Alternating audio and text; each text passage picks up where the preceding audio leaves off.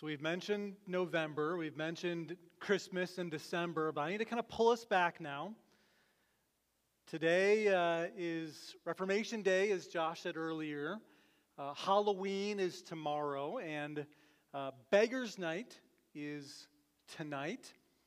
And so to kind of get us in the mood for all that, for our sermon this morning, I'm going to play a audio clip. It's a little spooky, okay? But just hang with me. I'll explain. But this is an audio clip from a radio show. I'll explain a little more, but here's our audio clip.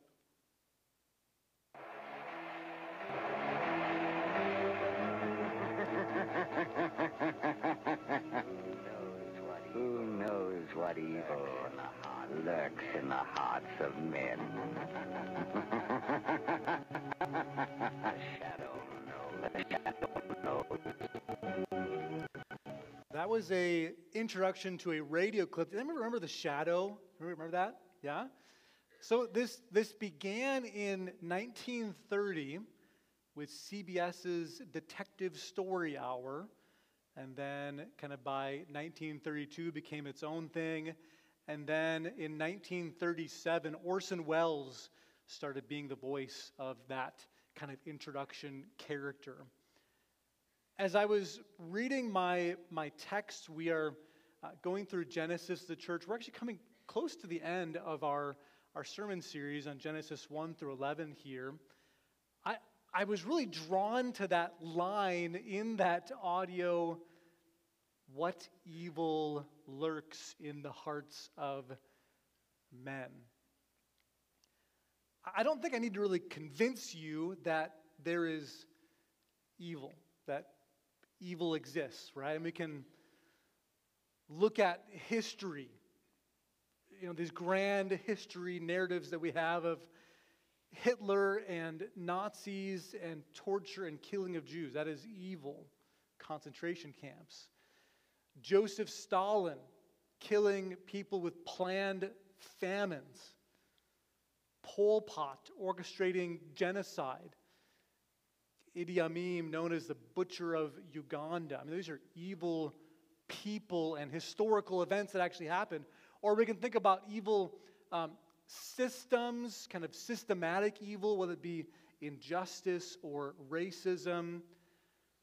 Or maybe you've experienced it in a very personal way. You've experienced seeing evil face to face, whether it's the death of a loved one or a broken relationship or being hurt by someone so close to you in such a hard, difficult, evil way, or maybe a family member or relative being murdered or something. We all have these stories, these little glimpses of how we have seen evil in our own personal lives. And I think we could probably all relate to this line, what evil lurks in the hearts of men for us personally. That if we look kind of deep into our own hearts, our thoughts, that we're not always good as Christians or perfect.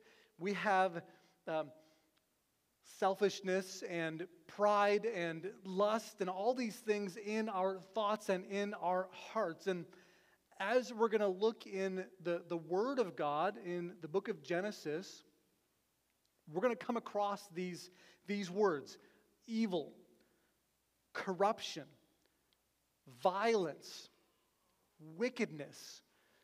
These are actions from men, from women, from in their hearts. It's going to talk about infecting the whole earth. And the question that we probably all still struggle with is, why? Why is there evil still today? Why do we see it in history? Why do we still experience it face to face? And what is the answer? Is there an answer out there? God, if you are good and you are powerful, why do we still see evil today? If it's way back in the Bible, it was World War II or whatever, why do we still have it if you are good? Are you even still there?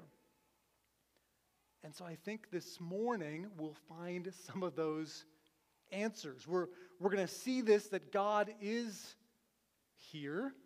He is sovereign. He is good and still has a plan. I'm going to invite up Karen Kofed.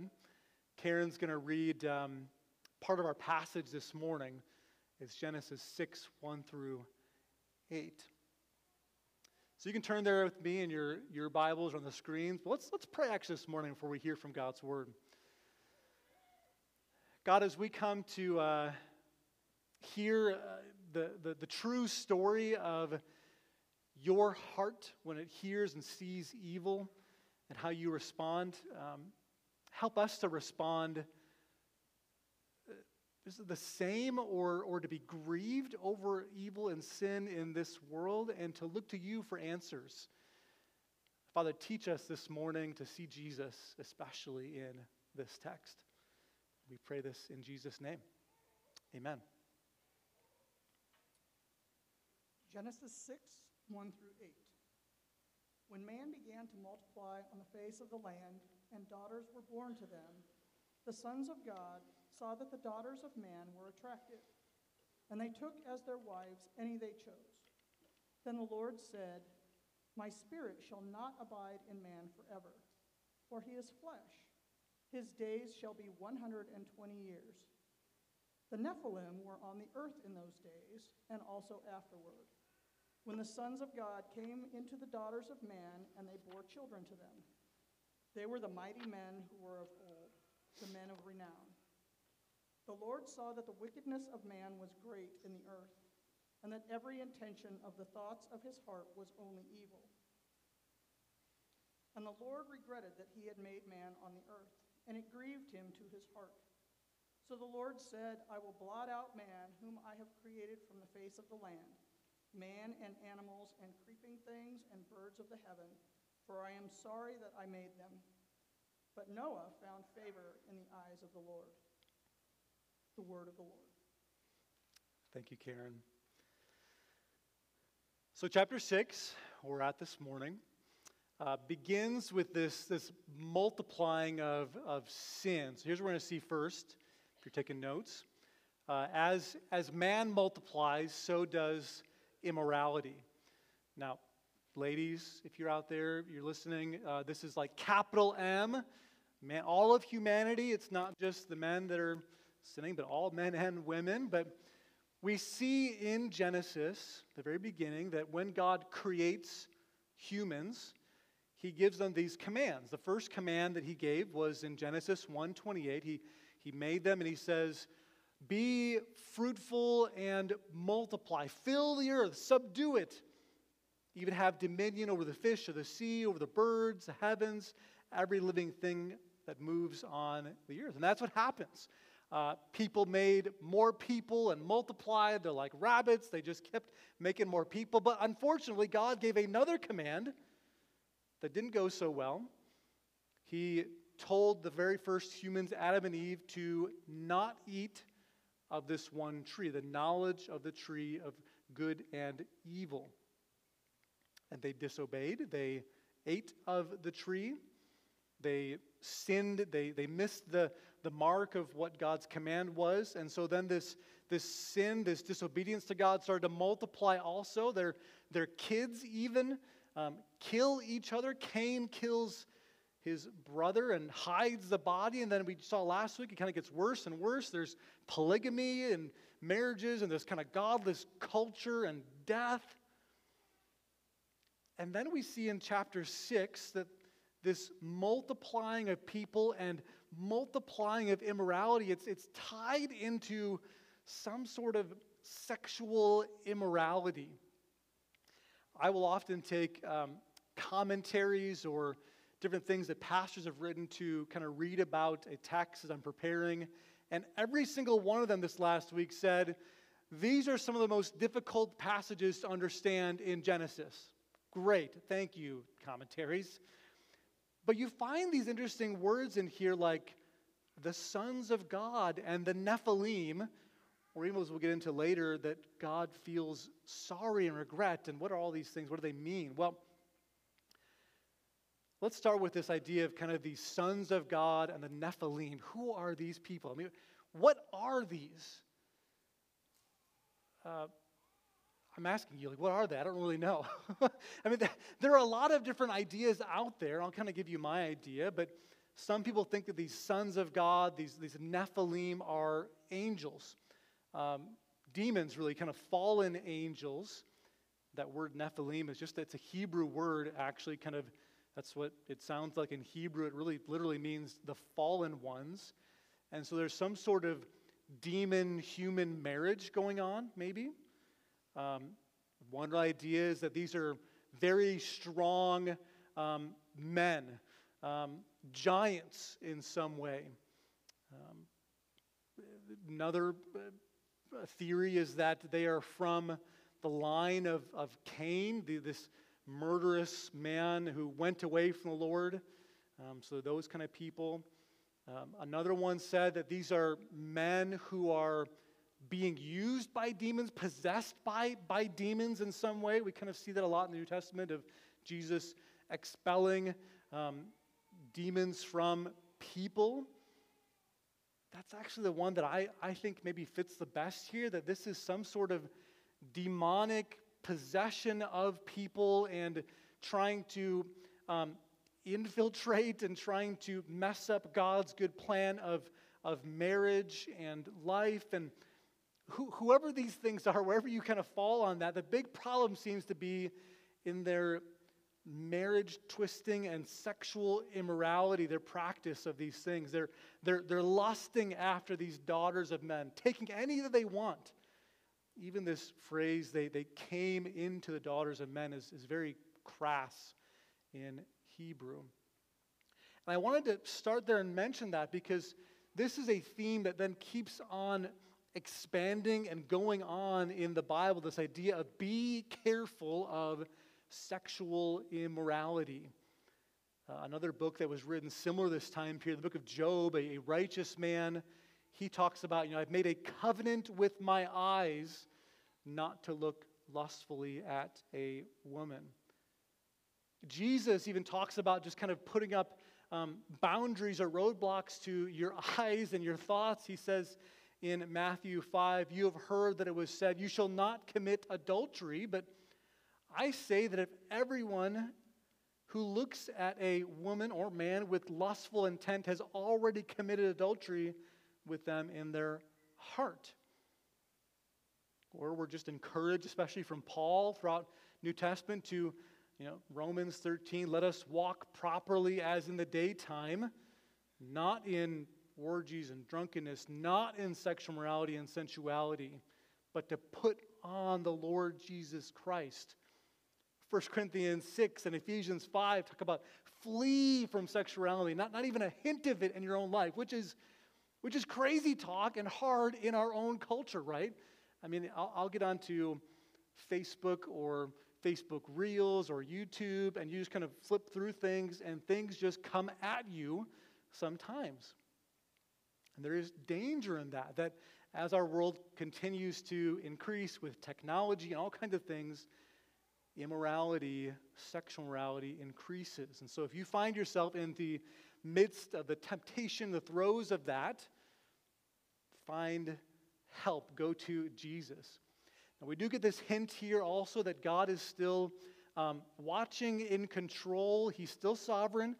Verse 3, he says that I will put a stop to this in some way. My spirit shall not abide in them forever. So he says, I'll cut them off at 120 years. There's still some boundary here that he's setting over evil. But not only does God kind of put this boundary on evil increasing, he tells us how it affects him. Does God care? I mean, even today, is he just up there watching, ambivalent to the horrors of evil today? I mean, no, we see here his heart. We see that God is actually, he's grieved by great evil. We saw this in chapter 1 where God is creating the world. He's speaking things into existence, light and planets and people. And then he says something. He says that it is good. He's speaking, he's seeing. And so something similar happens here where he sees the wickedness and then speaks about it. There's this contrasting of how terrible it has become now from how good it was. And God saw the wickedness was great. Every intention of the thoughts of their hearts was only evil continually. This word evil and wickedness is the same word in Hebrew. It's this kind of misery, distress, bad, not good, injury happening. And this kind of complex phrase, every intention of the thoughts of their heart was only evil continually. We may feel like things are bad today, right? There's bad stuff in the world, but this is worse. I mean, it's not just some thoughts, it is every thought. It's not just most intentions, it is every intention. It's not just some good out there and some bad, but it's only evil all the time. It's not just every once in a while, but it's continually wickedness and evil. It's as if you're living in Las Vegas. It's run by Nazis. There's murderous gangs all over. You can only eat lima beans, and the only movie on TV is like the newest Cats movie being run over and over again. Just evil and wickedness, right? And God says, as he looks out and sees this wickedness, that he regretted that he made humanity. It grieved him to his heart. He says, I'm sorry that I have made them. These are strong phrases. They're phrases that we can all understand. We've all been there. We've all experienced that. We've all had regret in our life. We've all had things that just broke our heart, and we're sad, and loss of a loved one, and we grieved, or we've been sorry over something that we did. But this is God. How can he be sorry and grieved? I think God, as he's inspiring Moses to write this, he's using these human emotions and experiences to help us best understand how God is emoting and feeling. It's this anthropomorphizing, giving kind of this human characteristics to God, that he's sorry and grieved and regrets. But the point is this, that he is deeply affected by this. I mean, just to think about our loving God being grieved, regretting. That should affect us to think about that God is so grieved over evil and sin. And then to think about for ourselves, does wickedness today and evil, does it affect me like that? We talk about kind of being desensitized through movies and TV shows and video games to violence and all that, and it's probably true. I mean, but if you were to experience it and see it face to face, evil or disease or famine or all that, would you have that same, it grieves me, I'm so torn up by it? And God states here that he has a plan. I will blot them out. I will blot out the evil. We've seen from the goodness of everything that was made that then all of a sudden pain came in the world from sin. Pain in childbirth and relationships, pain in work, and now we find pain in God's own heart. And to solve this pain, God has this plan to blot out wickedness and evil. But there is this glimmer of hope in this story, right? We find that, number 3, one man, one person finds favor for his faith. We're told, verse 8, Noah found favor in the eyes of the Lord. This is such a common little phrase, but this. Oftentimes it's kind of, but God did this, or but God had grace and compassion. All throughout the Bible, you find that. You find that there's evil and wickedness, and it's growing, and there's sin, but God had compassion or found somebody to bless. He chose Noah. He favored him. He looks to him and says, I'm going to be gracious to this person for this reason. It reminds me almost of Mary when she is told that she will be the mother of Jesus. She's told by the angel, comes to her, and the angel Gabriel says, greetings, O favored one, the Lord is with you. And she's kind of confused, afraid, and the angel says, do not be afraid, Mary, for you have found favor with God. Not because she was anything important or smart enough, good enough, no, but because God just chose her. And it's the same with Noah. Noah, I think, is what we call kind of a type for Jesus. It points us to Jesus. In the midst of everything around us that we see as not good and evil and wicked and bad, we have God finding favor with one to save others. This happens with Abraham later on in Genesis, that God just shows up and says, I'm going to bless you to bless others. Or Moses, I'm going to bless you that you might save others. Or the nation of Israel, like I'm going to care for you and bless you that you might save others. Same thing with Jesus. Christ means that chosen one, favored one. He's the one that God favors, blesses to save others. And we learn that in verse 9 that he is different. He's different from the rest of the people around him, right? He's righteous, like he's a good guy. He's blameless compared to everybody else in his generation. He walks with God. All these things are good things we should look at for our own life and say, am I blameless? Am I righteous? Do I walk with God? I mentioned this last week, if you missed it last week, that there was one guy, this kind of genealogy of Seth's line, Enoch, who walked with God. And this idea comes up over and over again in the Bible of walking with God. In Ephesians chapter 4, I'll just mention one. It says, I therefore, a prisoner for the Lord, urge you to walk in a manner worthy of the calling to which you've been called.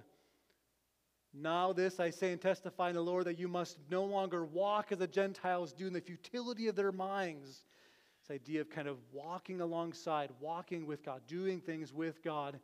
You're going to find as we kind of study this whole passage of Noah and this thing he's going to build, that he just doesn't say a lot until the end. He just slowly walks and obeys and goes with God. And we're then even told a little bit more about Noah and who he was in the New Testament. And this is the most important part, I think, about Noah. In Hebrews 11:7, it talks about by faith, Noah, being warned by God concerning events as yet unseen, in reverent fear, constructed an ark for the saving of his household. By this he condemned the world and became an heir of the righteousness that comes by faith.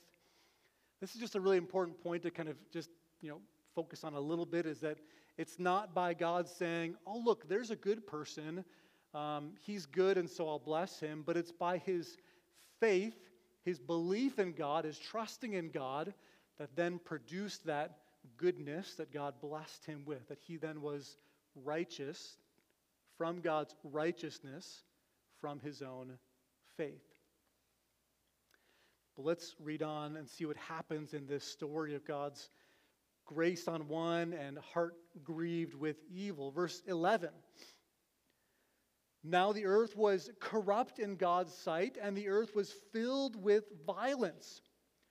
And God saw the earth, and behold, it was corrupt, for all flesh had corrupted their way on the earth.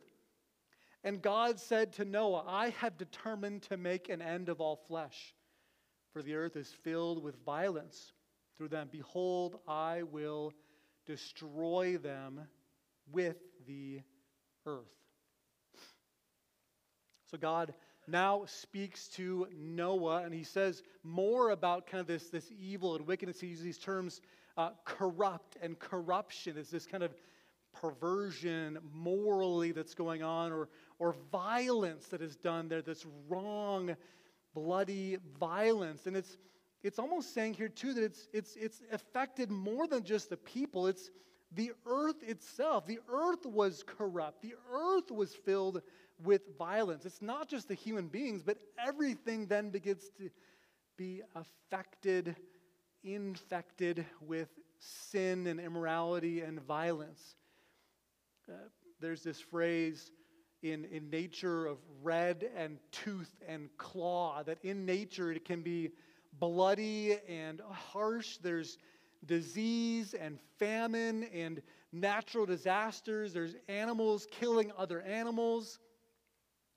Nature can be harsh. We're told that in Romans chapter 8 that even the creation itself, everything that you see, even the mountains and the glory of the heavens, like the things that seem beautiful, all those things, it says that creation waits with eager longing for the revealing of the sons of God. For creation was subjected to futility. Not willingly, but because of him who subjected it, God did this in hope that the creation itself will be set free from its bondage to corruption.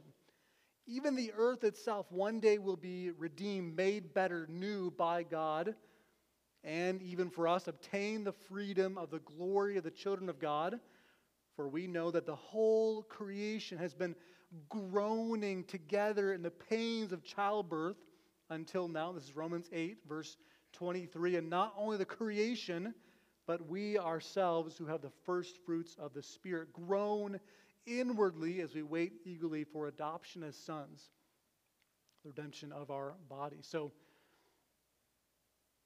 God is determined in this story to destroy corruption. He says that, he mentions that. And we have these passages in Revelation, the Bible, that talk about that one day I will end all of that. But we still have to say that today we see that here. We see that there is evil and wickedness and corruption and violence, and it still pains God's heart. And we know this from our justice system, that when somebody commits a crime, they must be punished. If you've experienced that personally in a family member, that something was done to them, something violent or terrible was stolen from them maybe, that you want justice for, that you want that to be punished, to be made right. And so that is what God is doing with his intention here. Even though we kind of always go to grace and say, God, just look over that, be kind and gracious. You know, they're not that bad, it's not that too terrible, it's not that evil, just kind of get them on to heaven, okay? But if we truly understand the corruptness of how evil and bad sin is, how much it affects God in his heart, his being, and his own goodness and rightness to then make it right, this idea of him even judging people today to hell should make us afraid, but also, I think, give glory to him that he is still just. Because evil will always keep growing. It'll always keep going. If allowed to keep on, it will always keep on. So it must be punished. It must be done away with. And that's what hell and punishment is all about. And so if you are out there this morning, if you don't know Jesus, if you're kind of flirting with this idea of Christianity and kind of what this all means, this is the gospel message, the idea that God does not like sin and evil and imperfection. And every single one of us out here can say, yep, I'm part of that same boat. I have lustful, selfish, evil thoughts sometimes, things I do even, and the only hope you will find is in God. So look with me at verse 14 for how God takes care of this problem of evil with Noah. Verse 14, make yourself an ark of gopher wood. Make rooms in the ark and cover it inside and out with pitch. That is how you are to make it. The length of the ark, 300 cubits, its breadth 50 cubits, and its height 30 cubits. Make a roof for the ark and finish it a cubit above. As the door of it at its side, make it with lower, second, and third decks.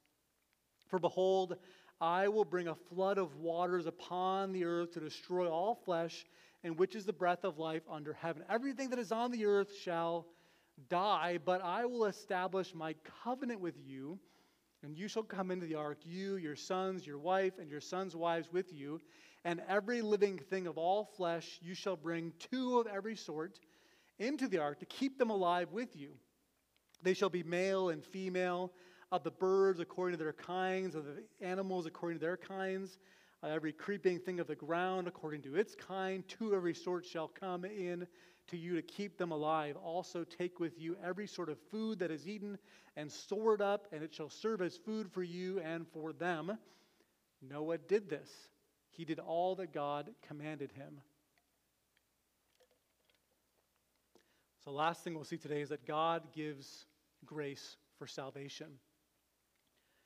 God says to Noah to build an ark.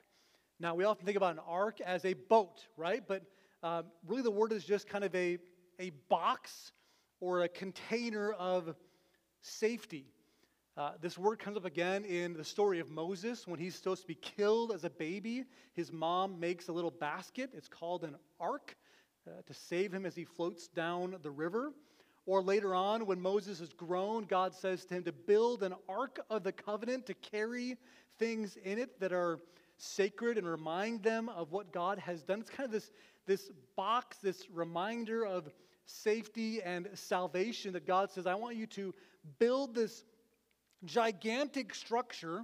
I mean, it's literally a football field and a half long, about 4 stories high, a little taller. You, your family build this, and then this, miracle that we always love to tell our kids and think about of these animals coming in 2 by 2, and we'll look more at that next week too, as the animals all come into the ark to be this box of safety, this thing that will float on the water as a giant flood that comes in to destroy everything. Now, as I said, we tell this story with our kids, and it's one of those stories that, Noah's Ark and Daniel in the Lion's Den that are easy stories to tell and be brave and strong, and the flood. But as you get a little bit older sometimes, these stories you look back and wow, this is a little bit different than I thought as a kid. This is a story of wickedness and death of the flood. And then even this question of, did this really happen? I mean, this seems pretty out there, right? This is kind of the first huge miracle besides God making everything that we see in Genesis of animals, a family on a boat, water covering all the face of the earth. Next week, we'll get into more exactly of what that may have looked like, but here we're just told to believe and to trust and say, God, you told this. Jesus talked about this. We trust in Jesus, and so this must be true. And so for all the miraculous and the spectacle of what this is, God gives this grace. He says, I will save you. I will establish a covenant. Noah obeyed.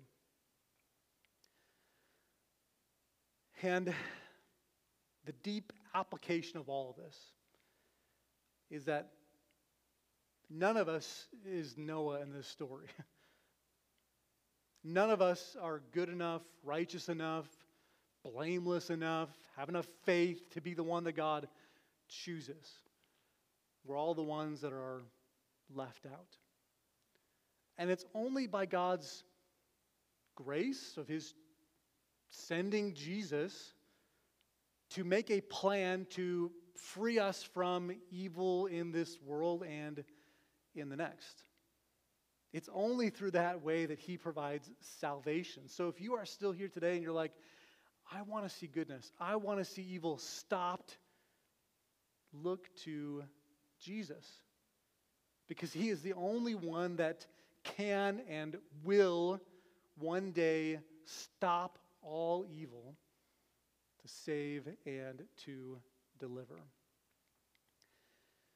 And this morning we're going to sing about that to kind of close us up. It's a song about how marvelous and great and wonderful God is to send Jesus. In fact, I want you to do this. I want you to stand with me. I'm going to pray for us. We'll take our offering at the end here to kind of as a response back to God of his grace and sing this last song. So let's pray. Heavenly Father, I praise you and thank you that your grace is good and sufficient and sovereign in our own life as we see sin in our own hearts and our families and our neighborhoods, and you've provided a way for us in Jesus. And God, I feel the heaviness of this topic this morning of evil and corruption, and I want it to be done now, to be stopped, but in your good plan, God, you have given us time that some might come to know you.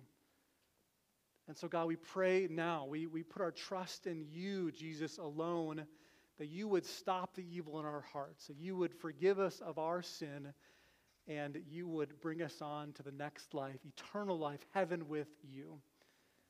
And for those here this morning that have not put their trust in you, that you would save, you would help them to repent of their sins and come to you. God, we pray all this in Jesus' name. Amen.